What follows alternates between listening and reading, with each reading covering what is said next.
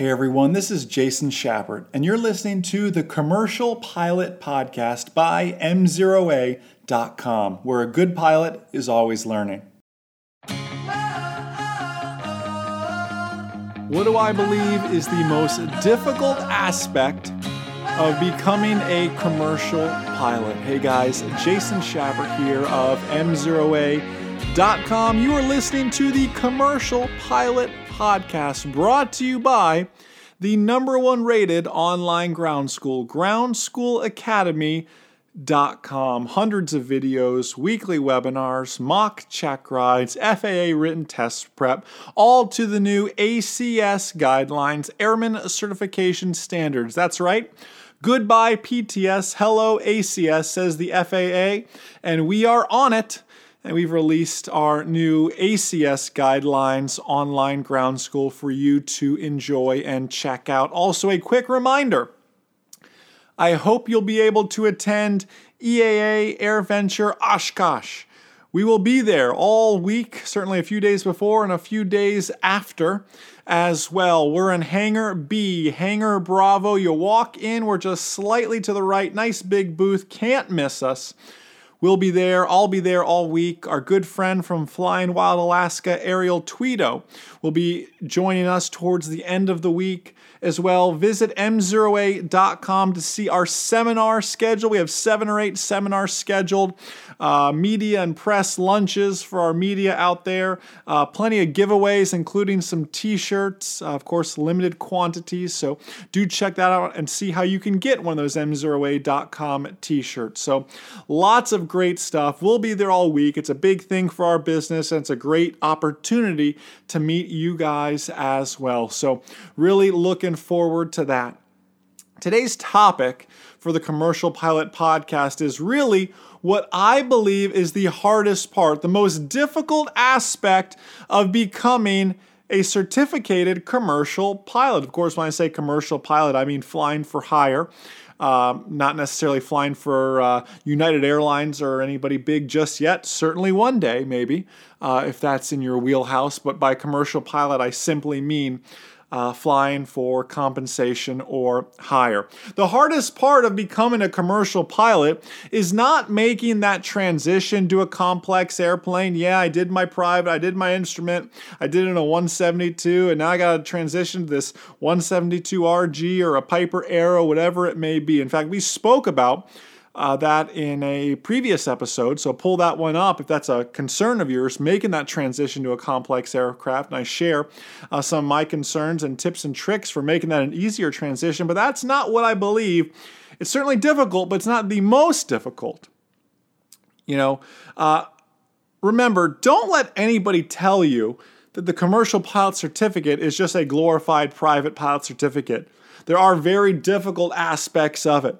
And what I believe is the hardest part, and it's going to sound so silly, it's going to sound so simple, but what I believe the hardest part is learning how to fly VFR again. Think about it. You've gone from private pilot, where they teach you look outside, look outside, look outside. Then you become an instrument-rated pilot, assuming you follow this progression, and they teach you look inside, look inside, look inside. And now you want to become a VFR commercial pilot, where they teach you look outside, look outside, look outside. It's very hard to make the switch from instrument pilot inside the cockpit to a commercial pilot outside the cockpit again.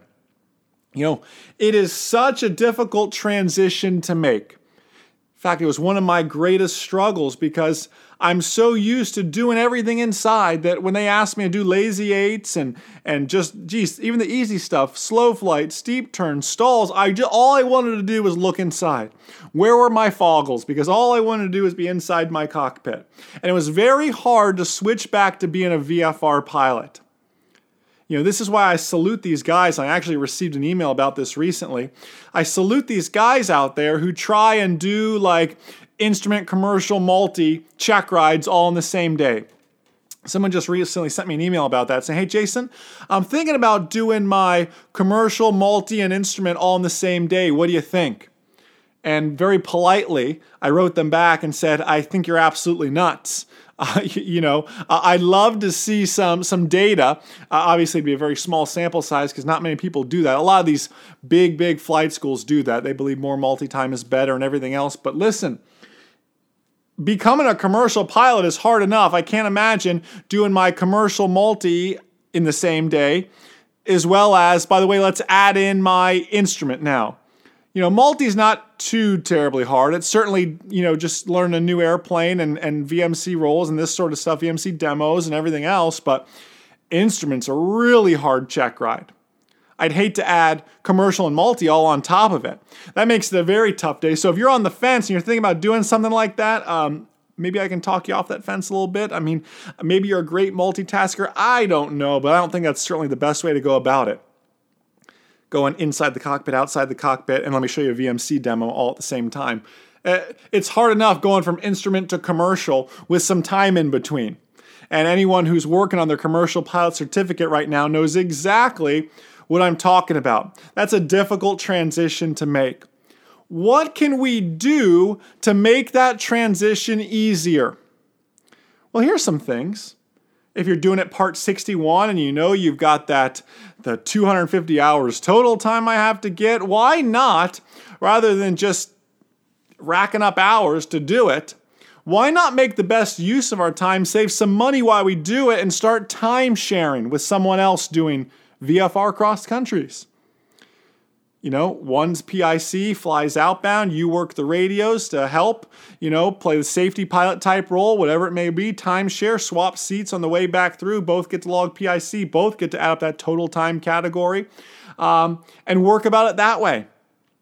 And focus on looking outside.